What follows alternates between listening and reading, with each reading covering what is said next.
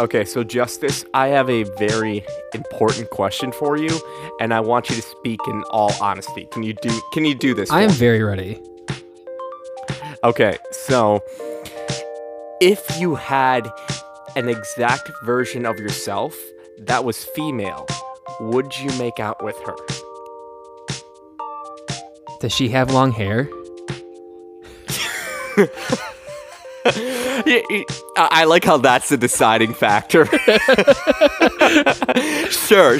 She's beautiful, flowing, long hair. Would you? I mean, according to Loki, they lived a different life, so I don't know, man. According to Loki, it's okay. I've seen all kinds of stuff online that are talking about the whole Loki Sylvie thing, which we'll get into. But I'm like, it's either one of two things. It's either incest or masturbation, and I'm not sure which it is. Yes. And on that note, guys, we are Pod Wars. We're happy to talk with you today. I'm here with my podcast consigliere, Justice. What's up, guys? And we're going to be talking a little bit of Loki, probably some comics, definitely some Bad Batch and Black Widow, and just kind of catch up on the nerdiness that's been going on over this week. Yes, this episode is we're gonna spoil what the other person hasn't seen, so that we can just talk about it for you guys. Because I haven't seen Black Widow, and you haven't seen Bad Batch's most recent episodes. I have not, but I have been watching Demon Slayer. I feel like that makes up for it. Okay, we're going to talk about this, dude, because I'm still low-key very pissed at you. How could you think Demon Slayer isn't good? That is a beautiful and well-written anime. It is a masterpiece. How could you dare think it sucks? So if you're looking for an anime, you should watch Jujutsu Kaisen, not Demon Slayer. But when the normal criticism for Demon Slayer is that the animation carries it, and it totally does. The story is kind of meh, but it's still the only thing that like saving it is that Tanjiro is not a typical shonen main character. Like, he's not, one, annoying, and two, he actually has like, what's the word? Common sense, I would say. He's actually, like, basically smart, good-hearted, and not a complete moron, which I think is great. I love that, and I love the animation, but it's definitely more than just animation for me, dude. Like, what about it doesn't hit your soul? The fact that every time I turn it on, I fall asleep. So I have to rewatch the episode. And I just like, for example, you know the episode where they're fighting the spiders in the forest, the spider demons? Yeah. Yeah, great. Exactly. Such a good scene. And right when, I can't even say his name, Zenitsu is about to cut off one of the guy's heads, I fell asleep. And then I was watching it with Matt, and he was like, oh my gosh, that scene's so good. And I'm like, crap. And I had to get back up, fast forward, or rewind 10 seconds just so I could see the amazing part. It just happens all the time, and I'm like, I don't understand what it is with this TV show. It's like, that's like the dopest part of the entire episode is when Zenitsu goes ham and you were asleep. Yep. Gives us flashbacks for when we watched, what was it, The Last Jedi, and you're like, wake me up when the throne room scene happens. That normally happens, though. Like, okay, here's the thing when it comes to Gary, Evan, and I hanging out and watching things. We start it very late at night, and typically Gary and I get up very early for, work. Not that Evan doesn't, but whatever. And normally I get tired, so I look at them and I'm just like, hey, I'm going to take a nap during the movie that we're watching. Wake me up during the best part. And they do that, and I love them for that. But they, respectfully let me sleep during the boring parts of the movies.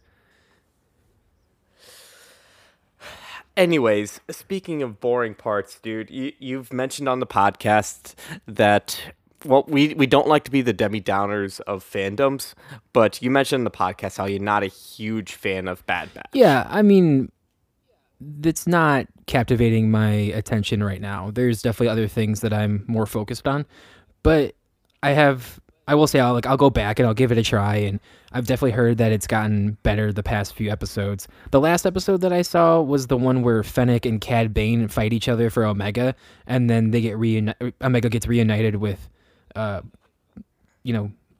99 or not, Bad Batch. Okay, okay. Yeah, so the last two episodes, one was I think really good and the other one was okay. Um so I believe it was the seventh episode, the not the most recent, the one before that. I really actually like that one a lot because it goes into Ryloth and the Syndulas and kind of shows the aftermath of them after Clone Wars with the Empire. So it not only gives like a good Hera Mm. cameo, like Hera's a part of the show, and you get to see more of Champ Syndulla and a lot of the political intrigue that came from Clone Wars. Because one of the reasons I liked this was when I first saw in the little like video splurt thing or the picture thing for the episode, you see Hera there, and you're like, oh, it's gonna be like the other episodes where you have a random character of a that cameos in there just to make the fans happy. And in this case, what they did differently was they made it more interesting with the storyline. By that I mean they connected it well to Clone Wars, and it was more of a continuation of Clone Wars versus just randomly inserting a beloved character. Like I feel like they just randomly inserted Cad Bane just because Cad Bane's cool.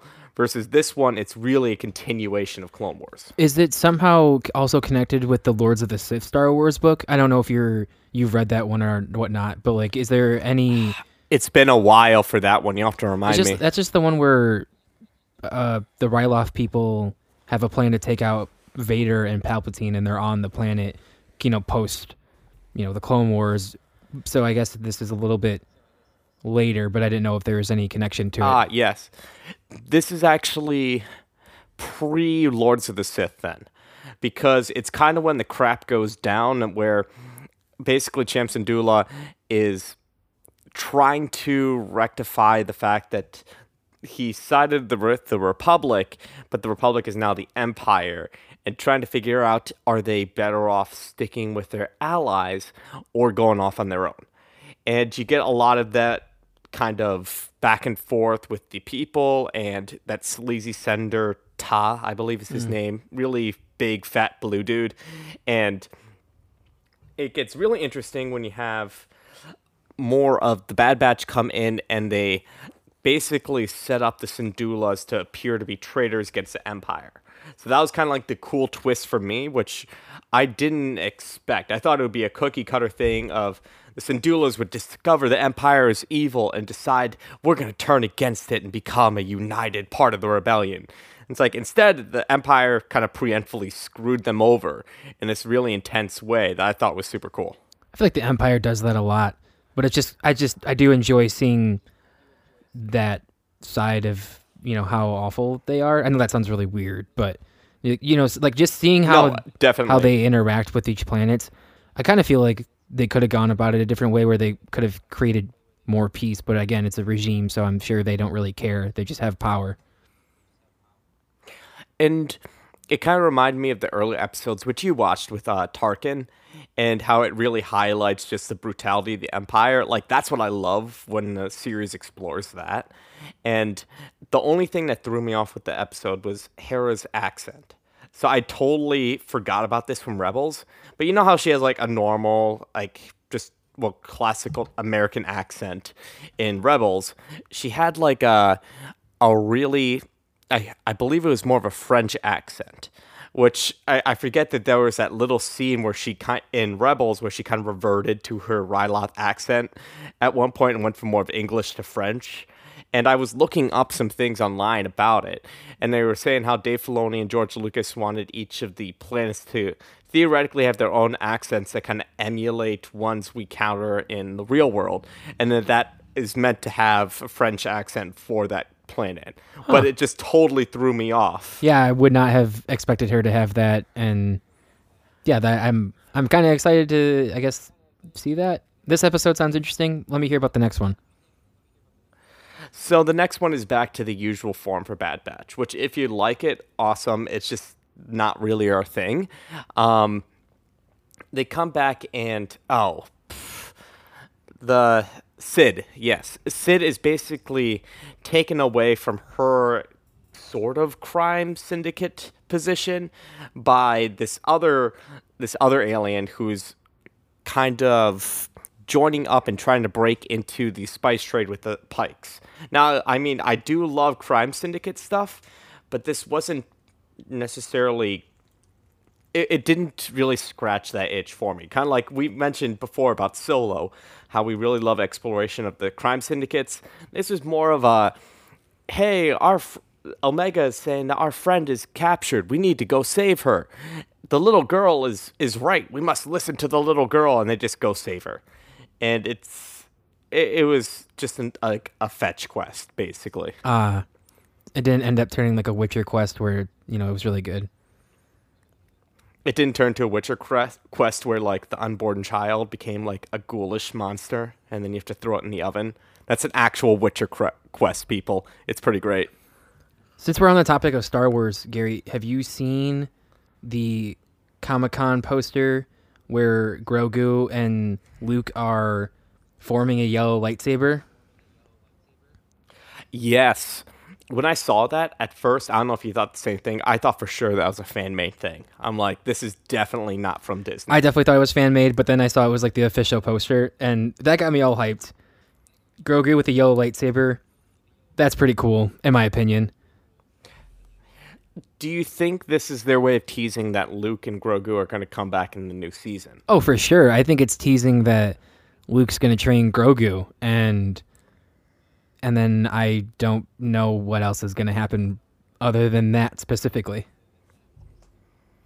Which, like, I just wonder if that entails, like, Luke being a main part of the Mandalorian series now, of him becoming kind of a main character. Or we're going to get, like, little snapshots of Grogu training and, like, bumbling around with his lightsaber. I don't know, because there's a recent article going around right now about how Disney hired a YouTuber who made deepfakes of Luke that had better CGI than the CGI in the last episode of The Mandalorian. So I'm wondering if they're going to do more Luke and Baby Yoda stuff because of them hiring this guy. Which, okay, I'm torn on that.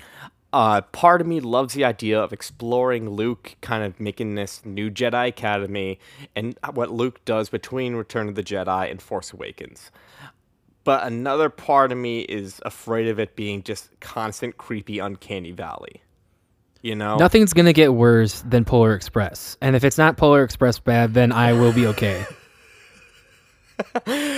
Dude, the elves in Polar Express, I still have nightmares about them. Them and Oompa Loompas scared the living hell out of me. My dad loves that movie and wants to watch it around Christmas time, and I just like am on my phone the whole time because I can't. Yeah. So I don't know. It's a trade-off. Maybe, I guess, with more exposure on screen, like, it becomes less uncanny valley, like, we get used to it. I don't know. I just think it's cool that someone from YouTube got hired by Disney because he did such a good job. Like that, I don't know. As a podcaster, person who's into creating things, that's just cool to know that your stuff on the internet can get noticed by these big companies, and you can end up with a job. You don't have to know someone to have to sleep with someone to get into this position. Holding back position jokes, but yes, that is kind of dope. That is really dope. The other thing that I noticed online, since I feel like this is like a nerdy nugget section that we should just go off of, is did you see the video with Deadpool and Korg? I didn't. Okay, spoil that for me. Okay, so it's this weird meta trailer. I mean, it's Deadpool, so obviously it's meta, but it's him with Korg, and they're doing like a fan reaction video of a trailer, and it's actually just him reacting to his new movie, Free Guy, I think, or Fall Guy, or whatever it is. I'm not sure off the top of my head, but it's another Ryan Reynolds movie. It looks like a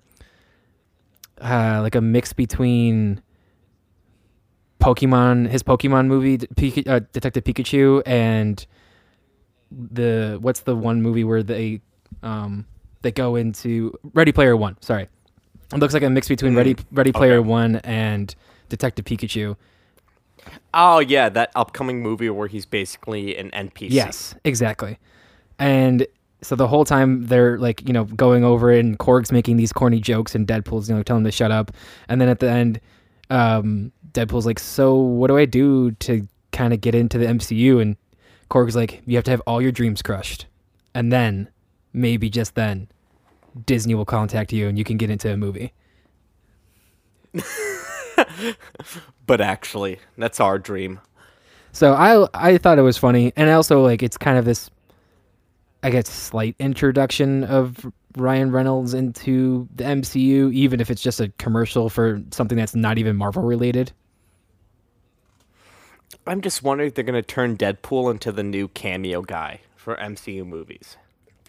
Like, I think they've teased that before, or at least fans have. I think they're actually going to do, with the multiverse, and I'm really excited to get into, we're going to have a section in this podcast where we talk about what season 6 of Loki kind of does for the future of MCU. But just for a little bit right now, I think, kind of teasing that conversation, because we get the multiverse, this opens up Disney to allow them to do R-rated stuff. And that means that that's how they're going to introduce Deadpool and Blade and Moon Knight and so on and so forth. That's more darker and more darker. It is darker and, bloodier, gorier, little risque. I didn't think about that, but yeah, it doesn't offer opportunities. We're going to have to talk about that a hell of a lot more. But, dude, are you ready to give me a little bit of Black Widow? Yes. So I've seen Black Widow twice, and neither time I fell asleep. So I can give an adequate, what's the word? Review.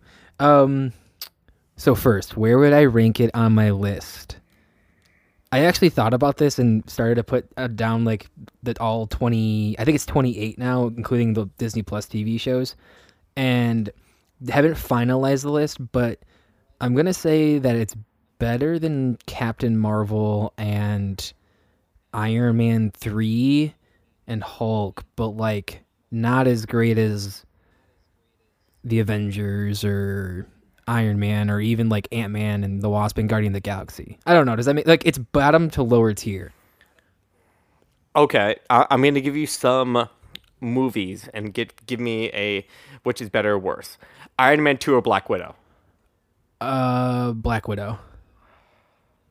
Guardians 2 or Black Guardians Widow? 2.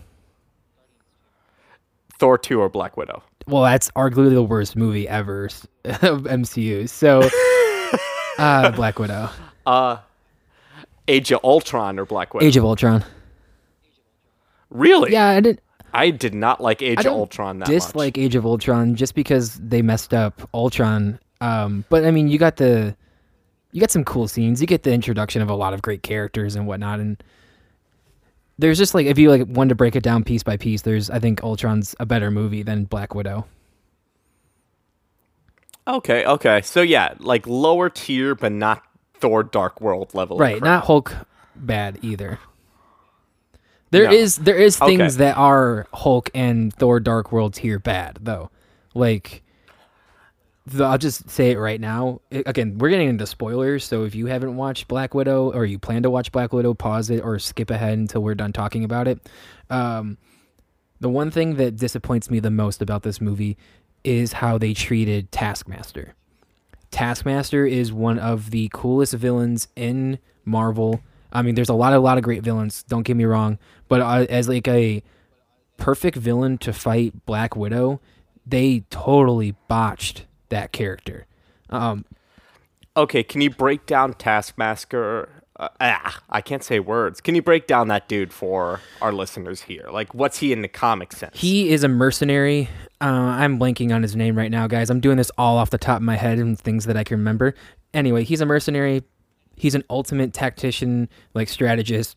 What he does is he mimics characters, fighting styles, voices, weaponry, and is able to use that against them so that, let's say, like you throw one punch, if you try to throw that punch again, he has unlimited amount of combos to counteract that. And so it's very, very difficult for people to fight him. The only person that really can kind of defeat him because Taskmaster won't copy his moves is Moon Knight, because Moon Knight will take a hit and will get stabbed and then still beat up the guy, and Taskmaster doesn't have the power to like heal from getting stabbed by a knife and whatnot. And he's more of like an Avengers villain than like just Black Widow too.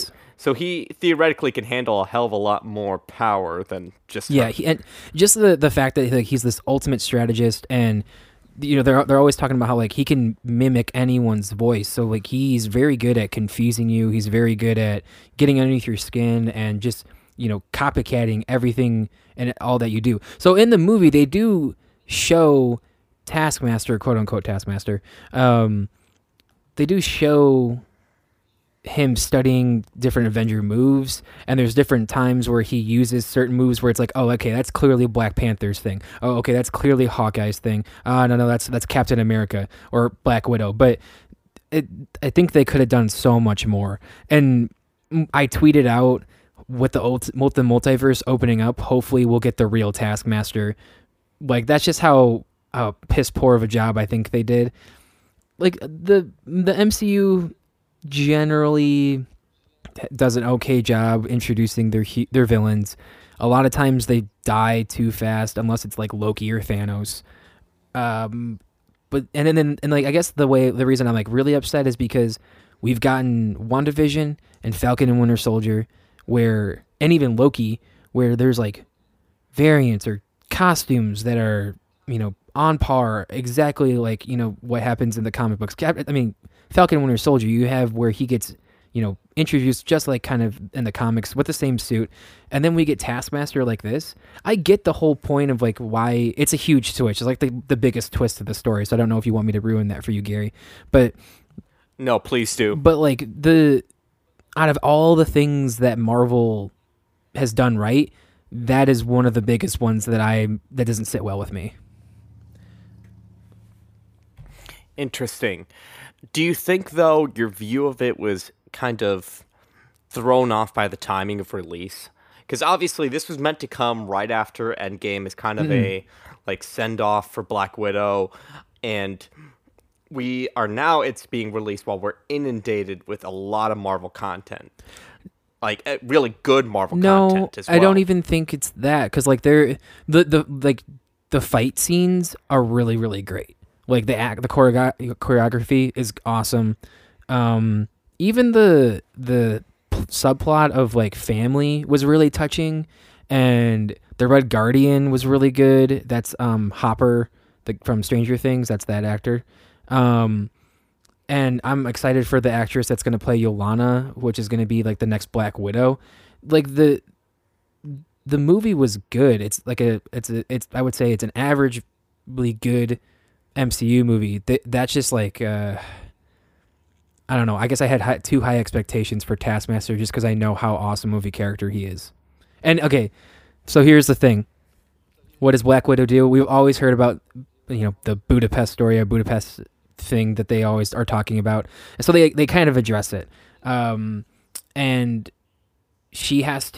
Black Widow has to, before she can defect from S.H.I.E.L.D., she has to kill the guy who makes the Red Room or the Black Widows, because just like any other character, the name isn't actually the person's name, it's like the symbol. So like Black Widow is a group of people that are Russian spies. And so they kind of explore that in the movie. And for her to defect, she sends in the Dreykov's daughter. And when the daughter gets in there, she blows up the building. And so Black Widow essentially thinks that she kills Dreykov, the guy who created the Red Room, but actually kills her daughter. Which, like, that opens up like whole nother thing of like, we need to talk about how, like, she's always talking about there's like blood on my ledger, and how that's how she had to defect from S.H.I.E.L.D. That's a pretty brutal thing that she had to do. She killed a girl. Wait, so whose daughter did he kill? The guy who created the Red Room. Okay. Yeah. And essentially, she didn't kill the guy who created the Red Room, and she didn't kill the daughter. The daughter got like saved and becomes like this robot, half like man, half machine thing that is Taskmaster. Yeah, did it? How did it portray then, or did it change at all the way they portrayed Black Widow's past? Because they really portray it as, oh, she has a very dark and seedy past. Did they get that Oh across? yeah, she literally had to kill a man's daughter to get away from this guy so that she can go to Shield.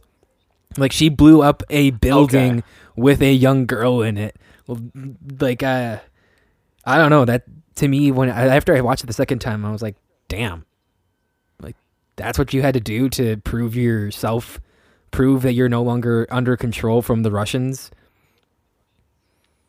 I mean, yeah, I'd say that's decent enough, but it's also not like it's not bad enough that your view of the characters changed though, right? Like you still view her as a hero. I do, and she goes into because her sister Yelena constantly is teasing her the whole time about, well, not teasing her, but also calling her out for not going back for her or thinking that she's this hero when in reality she's got just as much like blood on, her hands as her sister does. And the number one thing is she's constantly making fun of Black Widow's poses, like when she poses, like when she falls or does the superhero landing.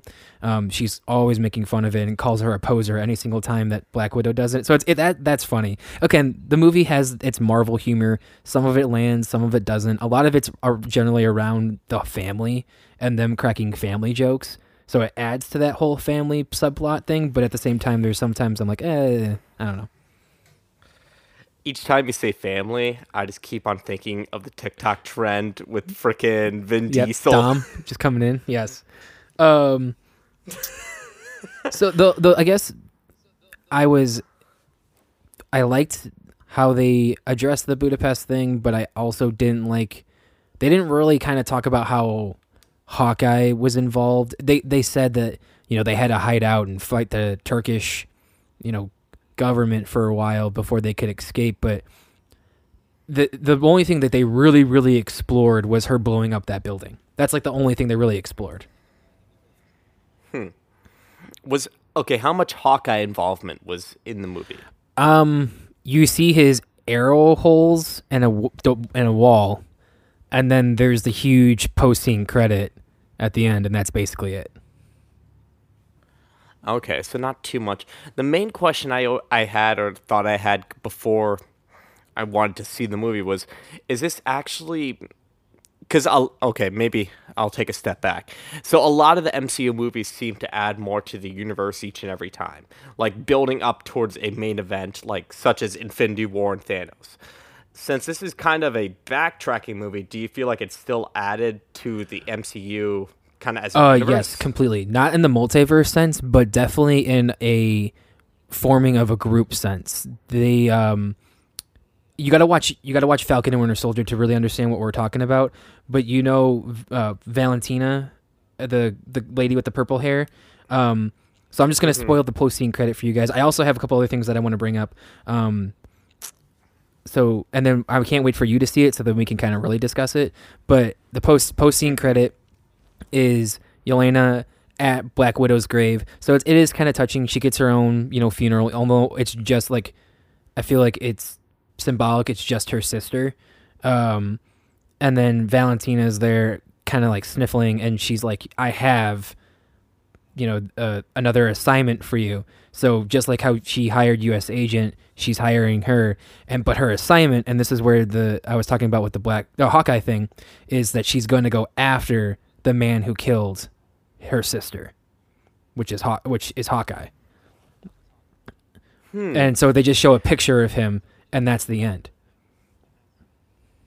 Interesting. So they're essentially setting up, I think, the Thunderbolts for a few reasons. And the Thunderbolts is basically the Suicide Squad, but like take Avengers characters and just flip it into a bad way. So like in the beginning, General Ross is chasing Black Widow, and he looks very sick. And General Ross in the comics turns into the Red Hulk. You also have other characters like Taskmaster who joins. You have Yelena or like a Black Widow who joins. Hawkeye leads it sometimes, and then you have US Agent and other characters. So she is definitely forming this new group that is going to be evil gonna do something. I don't know what, and that's how I'm answering. How is it expanding the MCU? That's in that way. Okay, okay. And maybe the Thunderbolts could be another Avengers level threat. Maybe they're going to be kind of like a Suicide Squad, like you mentioned. It's an interesting idea. And I like the idea of Red Hulk being included in there as well and expanding a little bit of the Hulk mythos because that's kind of been neglected. For sure. I hope they do a little bit more. I think they're going to do that a lot in the She-Hulk series, though. Okay, so some other things from Black Widow that I want to just talk about, and then some theories, questions I had. First, the whole thing is them finding the Red Room, them stopping it as a family, and Dreykov has like this chemical that doesn't allow his Black Widows to attack him, and the way to stop it is you have to sever the nerve that goes like right between like the eyes and the nose. So what she does when Black Widow's confronting him, she has him punch him in the face a couple times, and like she's talking and it's like you didn't actually do it. And so one of the most badass moments of the movie, she takes her like hands and on the table and just slams her head into the table and breaks her nose, severing the nerve there so that she can actually start fighting the guy and ending up like to hopefully kill him. It was, and I'm like, that is so cool. That is really cool. But as someone who does PT for the face and has broken his nose, that is not a Oh, I know. thing. I know. When I was thinking, I was like, what nerve are they talking about? But essentially, like, I like the trigeminal nerve. You're not gonna just break your nose and be like, hell yeah. but she smacked the ever living crap out of her forehead and nose on the table, and I'm like, that's just a badass moment. It was really cool. That is pretty great. Other things that really need to be kind of addressed that is more of like a whole MCU thing is the Red Guardian often keeps on talking about how he's fought Captain America, and he asks Black Widow, Scarlett Johansson character, if he ever's mentioned him before. And I don't know, just kind of thinking, because one of the characters, and he's in prison when you meet him. And so one of the characters is he's just like arm wrestling the whole time, and he's beating a bunch of guys. And one of them sits down. And he's like, I don't understand how you fought Captain America when he was in ice, which is true during that time. Because the Red Guardian answers like, oh, his name is Alexei. I've fought him in the 80s or something like that. So you're thinking, how did he actually fight Captain America? Which goes back to the fact that maybe Captain America, when he went back in time and stayed with Peggy, was actually doing stuff, wasn't just like living his life on the sides, but was going on missions with Peggy and fighting. And so during the Cold War, during the 80s, when, you know, wherever was going on, the Red Guardian legitimately did fight Captain America. That's a theory that I like that idea. I like that idea a lot, and it fits with MCU. I mean, comic-wise, there was another Captain America while Steve Rogers was frozen in ice that they had to kind of write off because his comics were complete ass. But that's beside the point. But I like the idea of Steve Rogers. Basically, he goes back in time and still actually is doing stuff as Captain America. yes. So that is and then I guess the last thing that's kind of important is all the Black Widows that are in the Red Room get like they're no longer chemically bound to serving the main villain, because there's like this serum that when sprayed in the air breaks them from this control. And so now there's like 20 Black Widows just kind of running around, and they all come back at the end, and now Yelena is going to be like their leader. So I'm wondering if Marvel's going to have this like undercover Black Widow group going out doing things. So that's the last I have of Black Widow. It's a good movie. The first time I watched it, I didn't really enjoy it, but on the second watch, it's good if you can get past the whole Taskmaster thing. Yeah, I'm going to have to see it because MCU, I'm just like one of those lazy people who's waiting for it to be free on Disney+. That's fine. Yeah, and again, you have the really cute sentiment of now that Black Widow has two families: the Avengers, who she's gonna go save at the end, and her Russian family. Yeah, and do you think it was a good send off for the character? Sure, I don't know. I mean, it's not as epic as like Endgame send off, but like it's still good to see Black Widow get her own She movie. should have gotten her own movie a long ass time ago. I'm sorry, and that's all Ike Peterman's fault. But um, if you're looking for some MCU non-movie lore, look up that guy and how much of a douchebag. We would have gotten Black Panther earlier. We would have gotten Captain Marvel earlier, which would have made a whole lot more sense in Endgame and whatnot. We would have gotten a Black Widow movie, but we didn't because of him. So, is the movie necessary? Yeah, I think Black Widow needs a movie, but it should have came out at a different time. Yeah, the timing of it is definitely off, and obviously COVID affected it a ton, and just the timing of the Disney Plus shows. It isn't an opportune moment for her to get really a spotlight because I don't think that character really got the spotlight right now because everyone's thinking about the show that we're currently going to be talking about soon, Loki. And I think that show deserves all the attention it gets because it's been phenomenal. Granted, dude, I have to ask because when you watched the episode before me and you're like, man, I just don't know. I don't know how I feel about it. What are your thoughts on the season finale? We're going to get into spoilers, by the way, guys. I really like Loki. I like what it does. I like what it sets up. I do think that the kind of the season finale in itself, how do I want to say this? When I first originally watched it, it was slightly a letdown. But after I saw some fan theories, after I saw some people kind of breaking it down, what they were doing, it in itself kind of flipped on your head what you thought was going to happen. And then it just expanded the MCU in such a way that I didn't even think would be possible. And I'm really, really excited about it. What do you think? I really enjoyed it. Like, I enjoyed the series as a whole. I enjoyed what it set up for the MCU.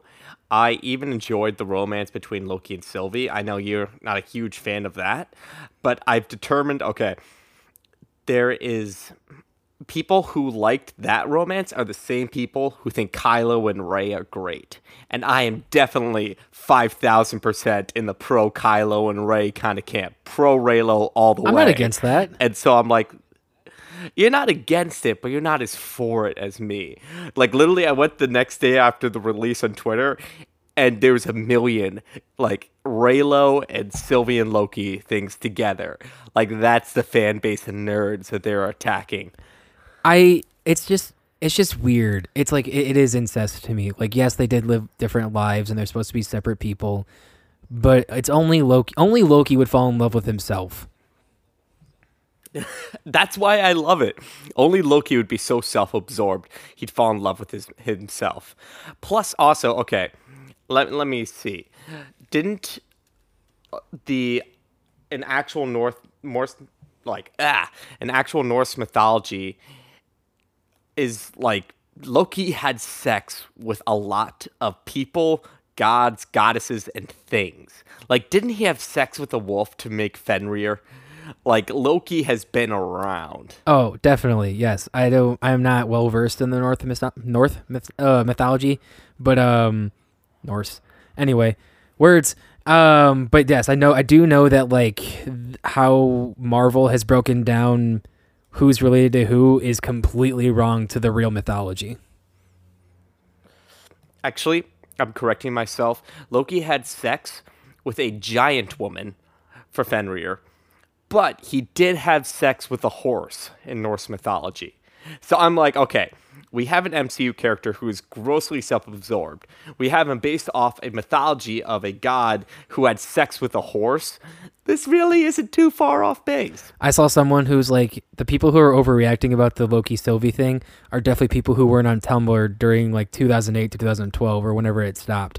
And then went to proceed to like all the awful things they saw on Tumblr. And I'm like, yep, I can understand why you don't think this is as bad. Yeah, and anybody who's been around like fandoms knows there's a lot of shipping that's just absurd. Unnecessary. Like absolutely unnecessary.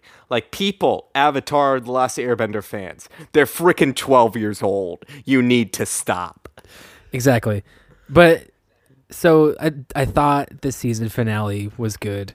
For those of you who don't know, Loki and Sylvie get into the Citadel and they meet He Who Remains, which is a Kang variant. I want to say a Vang variant, but that, pig Latin. And then it's more of a chill episode. Like he discusses and kind of, it's more of like this philosophical talk on why he does what he does. And I love that he just kind of is like, yeah, maybe it's not the right choice. I don't really care. You should get over yourself though, Sylvie. Yeah, it's less heavy in action, but still very suspenseful because no real action is good. And that's where I feel like this is perfect for Loki to be the one that kind of sparks the multiverse, because he's such a gray character between that villain to hero kind of position that it's just perfect that this kind of set it up. And I mean, what He Who Remains or Kang the Conqueror sets up is just kind of an impossible conundrum to fix. Yes, we'll explain that really quickly. But Gary, I want to say Loki did not set up the multiverse or did not open the multiverse. It actually is Wanda who does that. Because if you think about it, Disney has come out and said that that last episode of WandaVision happens at this same time as the last episode of Loki. And when Kang is talking, so Kang creates a loop, a huge circle, and that is the universe. So that's why when they go into the TVA goes back in time, they're just going to one, that back in time into that one universe. So they're not going to other ones before it branches off, yada, yada, yada. Anyway, it starts to break and fall apart before Sylvie kills him, which means, but that scene where he's like, I no longer know what I'm doing. I don't know any more of the past. I don't know what's happening in the future because this is the point. That point is when Wanda accepts her powers and realizes that she is the Scarlet Witch and she's going to go and find her children. That's that exact moment. And then Sylvie kills him. Yes, I have seen that fan theory, and let me break that down for some people here. So, yeah, like Justice said, if you time WandaVision and the episode of Loki, the exact moments in the episode by the second fits where He Who Remains or Kang the Conqueror says, I no longer know what's going on from this point on, and Scarlet Witch kind of forms, or Wanda accepts her role as Scarlet Witch. Then a lot of the fans are like, okay, that moment with Scarlet Witch is the Nexus event that sparked all the timelines to split. That event is what caused all the chaos to happen. And that Sylvie killing He Who Remains is merely just the nail in the coffin saying, okay, now we murdered off the guy who was the only one holding this back. Right. So, because in the episode you have Kang, and he explains his backstory, which is he's this guy from the 30th century, and in the comics, Kang is able to travel to different timelines and not create a Nexus event, and he's super smart, and he's got this alloy material who can help him sustain and survive, and but in the episode he's just this philosopher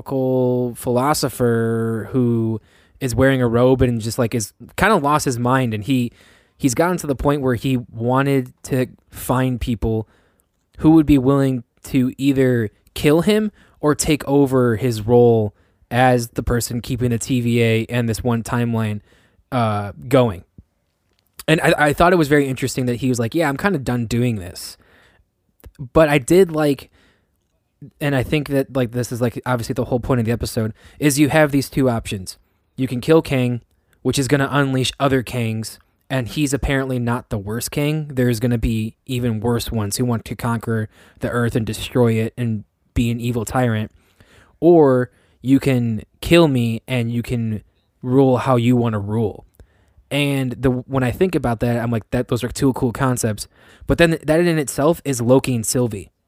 Like Loki is one of those versions where I don't think like they're their opposites. Like he says something along the lines of like, you can't trust me and I'm not trustworthy. And so like them themselves are these two different options, and it's like as well. And I love that. That's like one of the best parts of the whole episode. Yeah, it's interesting. And it's weird because they kind of switch roles and well, I don't know if switch roles, but they essentially signify Loki being the one wanting order, and Sylvie being the one wanting chaos, or Loki wanting that sovereign overlord kind of position for the sake of consistency, and Sylvie wanting just free I will. don't know if he wants or like the overlord position. I think he just wants her to think it through to make sure that they understand the consequences of of what's going on, which is something that I think is a huge character development in Loki, because from going from like a week ago where he would have, tried to rule the earth with the Infinity Stones and then tries to kill Thanos to, hey, why don't we think about what our actions are going to cause and the people we're going to hurt because I care about you and I care about Mobius. I think that's a huge, huge difference in his character development.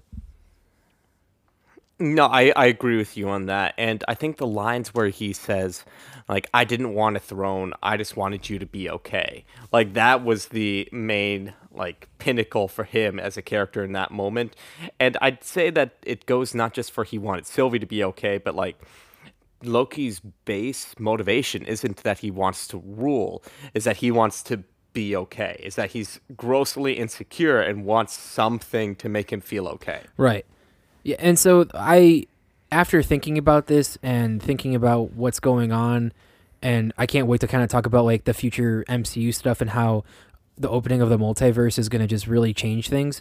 The one thing that I don't think I liked the episode, and until someone explained it to me online, was so Loki and Sylvie are fighting, which is it's a good scene, and I didn't like how to get to Kang, she kisses Loki, kind of flips the spot, and then she uses a temp pad and pushes him through and then stabs Kang. Now, what I didn't understand was at this point the multiverse had already opened, had already just like spread wide, and I probably was stupid for not realizing this. So when she used the temp pad and pushed him through, Loki awakens, and there's Mobius, and I think it's B-15 or B-Hunter 42, I can't remember which one, and they don't recognize Loki, and I was really, really confused by that. But the reason they don't remember him is because since the multiverse has opened up and has now, there's so many different variables going on, she didn't push him back into the same multiverse, the same universe. She pushed him into a different one, so that's why they have no idea who this Loki is. Yeah, I interpreted it as either, well, more likely that they pushed him into another multiverse, or that essentially Kang had already taken over the TVA within just that short of a span. Like, just having that many variants of Kang caused it to immediately have the TVA become controlled by an evil Right, variant. because when you're looking at the statues, because before they're kind of faceless creatures in the TVA, it turns into a Kang, and you're kind of like, oh crap. And then the one thing that I do appreciate is that this is the only Disney Plus series that they're giving a second season, and it totally is worthy of and deserves a second season. And I'm excited to see where they go, because they set up who's Mobius's boss? I can't remember her name, but I think it's cool, even though she's kind of annoying. She goes and she's searching for free will. That's a cool concept. The idea to go and search for free will, like what is free will? I think I'm excited to go and watch her on her journey, even though she's an annoying character. Yeah, they definitely set it up for another season. And there's answers that need to be given to fans about Loki and Sylvie. What the heck's going to happen to these two characters now? And there's plenty they can explore within them. Right, so should we get into how is Loki going to affect the future of the MCU? Yes, because it's going to be a lot. Right. So let's start with Doctor Strange. We already know that Wanda is going to be in Doctor Strange. We know she's going to be looking for kids, and we know it's going to be a horror movie because Sam Raimi's doing it. And it's apparently being reported that Loki is going to show up in it at some point. So I have a feeling that I kind of think it's going to be like Doctor Strange jumping from multiverse to multiverse, and it's going to be a horror film, and we're going to kind of see like the ugliness of the multiverse through the like different versions of the MCU. That there is a possibility. I do think though they're toning down the horror elements a little bit because they originally had the director from Sinister who was like, "I want to make this absolutely freaking terrifying." Anybody who's seen Sinister knows that, and they're like, nah. So they bring in Sam Raimi, who does have a lot of great horror experience, but is also equally, if not greater, well known for his time on Spider-Man trilogy. Hey man, Ash versus the Evil Dead is great. I haven't seen that one. I have seen The Evil Dead, and it is weird, but I'm kind of into it. He's got this great sense of horror and humor, and so that's why I think it works. It's going to work for Marvel. I think it'll work, but I have a feeling it's going to be more thriller type ish than horror, or like as horror as like Alioth is within the Loki series. I feel like that's as horror like that they have the balls to go No, I think it's. I'm hoping Disney just says fuck it and just does it. to. I agree with you. I totally hope that's the case, but I also know they don't have the cojones. Okay. Yeah, they have enough money to not do well in one movie because children can go and see it. Don't get me wrong. They have more. They have enough money to like buy my soul, sell it back, and then buy it again. But I highly doubt they'll go balls to the wall. How much does a soul cost, Gary? Mine is at least $350. Okay. But All right, next movie. but with Doctor Strange though, I want to talk about that because I do think Loki's going to definitely be more of a part of it than we'd think, or at least have some sort of cameo. They're going to have to bring Wanda's kids in, and they're going to be eventually, my prediction is they're going to be part of a Young Avengers, is probably my thoughts, is they're going to bring those in for that. And it's going to, there's a lot that you can explore story-wise even beyond that. Like you have, I know they've already done the Spider-Verse a little bit, but you can go into like Spider-Geddon. You can go into the Ultimate Universe. You can talk about like Fantastic Four and the Maker. There's so much within multiverse that's available to them. Oh, for sure. They have a lot. And I feel like we're just going to get more and more and more stories because everything is opening up. Now, for Spider-Man, I feel like this is pretty self-explanatory. With the multiverse opening up, this is how we're going to get, for sure, Dr. Octopus from Spider-Man 2 and Jamie Foxx from Amazing Spider-Man 2, which have already been confirmed.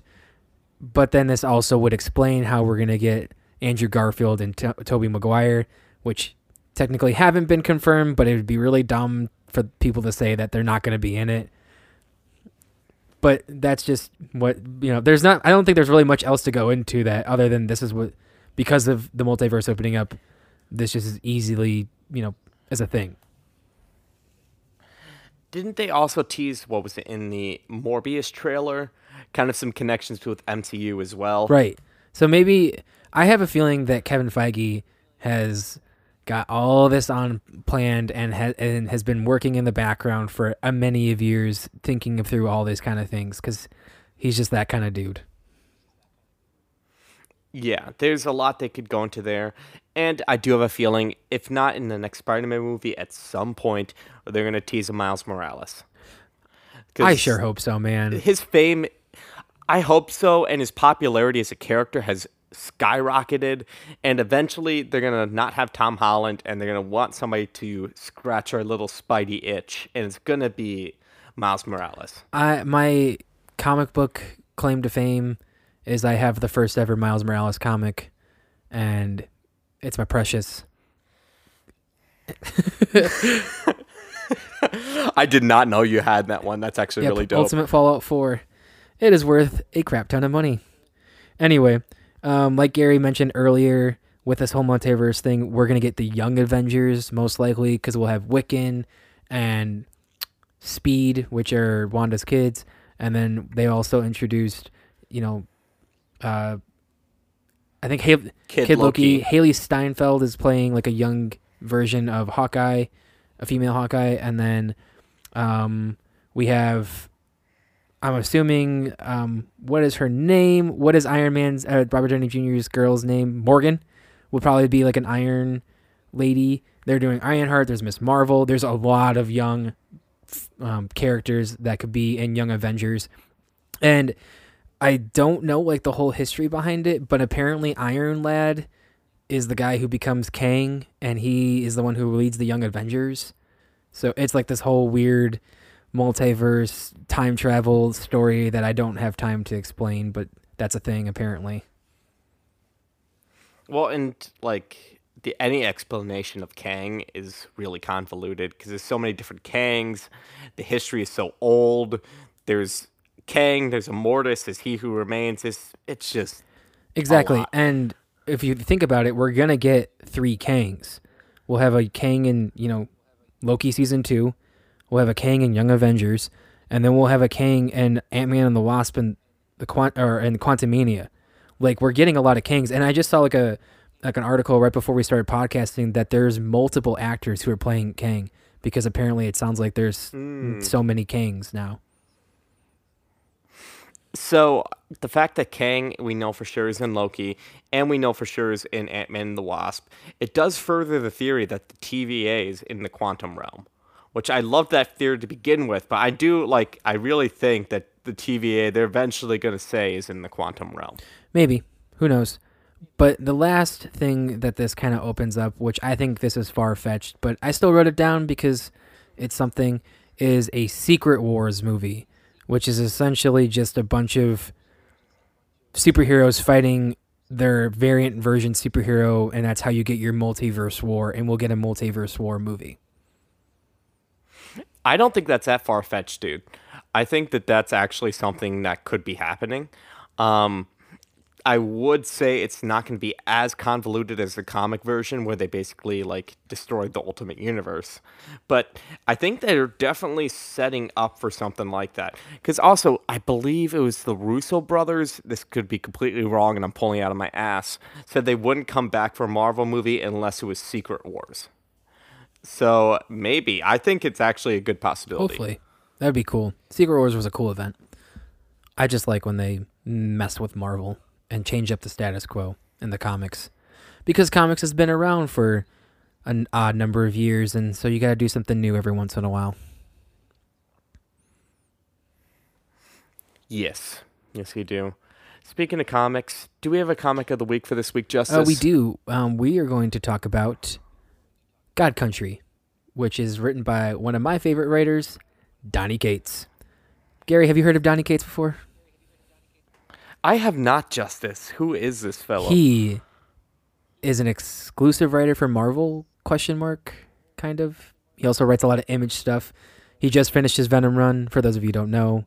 And this is a joke, we always talk about Donny Cates. But he's got... Yeah, you constantly talk about him all the time. But he's got a lot of Image books coming out. Crossover, Baby Teeth. And his new comic book publisher coming out, too. Yeah, so he's got Crossover, Baby Teeth, Redneck. There's another one I can't remember. But either way, he's got a lot of stuff coming out. But God Country is kind of what put Donny Cates on the map. And there's only 6 issues of it. It's very easy to go pick up at a comic book store and get the trade. I believe it's going to be a movie or a TV show. So if you are one of those people that like to read the source material before it comes out, I highly recommend it because it is very good. It is, and one of the things that I actually really liked about this is since it's his first work and I've kind of followed him all wrong from the beginning, it's cool going back and seeing how much he's improved with his writing. Not that it's bad writing, but it's definitely young Donny Cates, different writing style, and he's definitely improved. So that was kind of cool just to see that. The story is this small family in Texas where there is a grandfather who has Alzheimer's, and it's getting really bad to the point where he's hurting police officers when they're trying to restrain him. And his son moves his wife and his kid to their grandfather's place to help him. And the wife is not having it because the grandfather is angry and belligerent and just kind of just this mean dude because he doesn't know who he is or who anyone else is because Alzheimer's is a terrible disease. And randomly this storm comes through, rips up their house, and this demon pops out. And also at the same time, this really long blade, like if you've ever seen an anime, how they have 12 to 22 inch long blades, shows up, and the blade's name. Me too. Shows up, and its name is Valifax, which is the god of blades. And he controls all blades and knows where every single war is happening throughout the whole galaxy, and is the one that is, like, I guess, governing over all wars and whatnot. And he chooses this grandfather, and when he holds the sword, he no longer has Alzheimer's.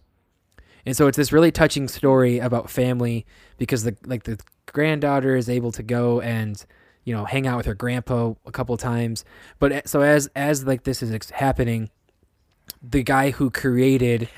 So what you're saying is he's rejuvenated when he grabs his 22-inch blade. He just needs to really firmly grasp it in his hands. Oh, Gary, I'm glad you're editing this one.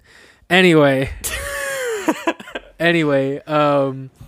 Yeah, so like the story is a fairly simple one. The guy who created the sword is this evil tyrant from another galaxy, and he sends his sons to go and retrieve the sword. And the grandfather doesn't want to give up the blade because he doesn't want to lose his memories of his wife and his kids and his granddaughter. So he ends up going on this quest and fighting the evil tyrant's sons, and then eventually fighting this evil tyrant. And I don't want to spoil it because it's really a really good and touching story, but that is God Country. If you're looking for a short story that's got family, it's got really long swords, it's got action and gods involved, this is definitely right up your alley, especially because it's going to become a TV show. What kind of comparison would you give it? Like, to something else in pop culture, you would say it's similar to this, or has elements of this. Thinking. Oh man. It's a tough question with comics, because comics are convoluted AF, and they tend to be just their own different realm. But it seems like he got some fantasy vibes, some kind of realism vibes, and that's where I'm like, okay, where does this fall for somebody's taste? I don't know where it would fall, honestly, because it's got really... Like, the granddaughter gets kidnapped by the god of death, and the grandfather goes after him.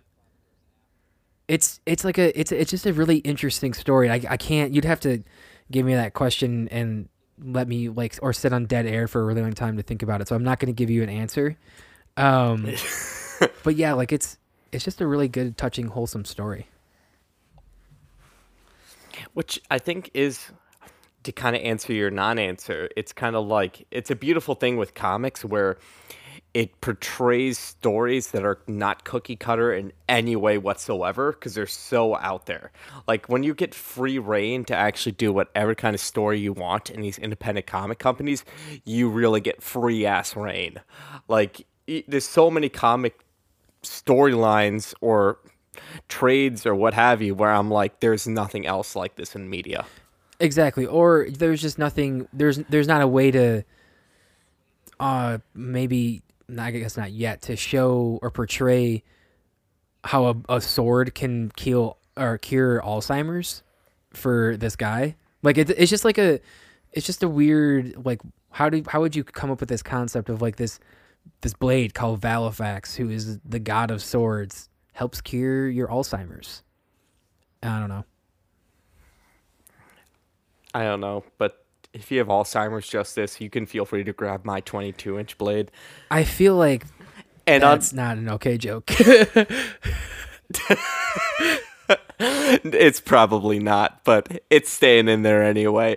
Anyway, guys, we're Pod Wars Justice. Where can the lovely folks find us? They can find us on Twitter at Podwars Podcast. We have been very quiet because we got things going on in our lives, but school ends this week, y'all. I'm super excited, and so that means Gary and I are gonna start kicking that Pod Wars ass and going full steam ahead. Speaking of which, I'm struggling with words. It's been a long ass day. Anyway, we got a couple interviews coming up, and so be excited about that. Maybe get to learn about how to break into comics and how music is made for TV shows. Yeah, so we got some good stuff in the works. Thank you, everyone, for being patient with our sporadic schedule because, you know what? Life is life, but remember, Shrek is love, and Shrek is life. And on that note, everyone, have a great week.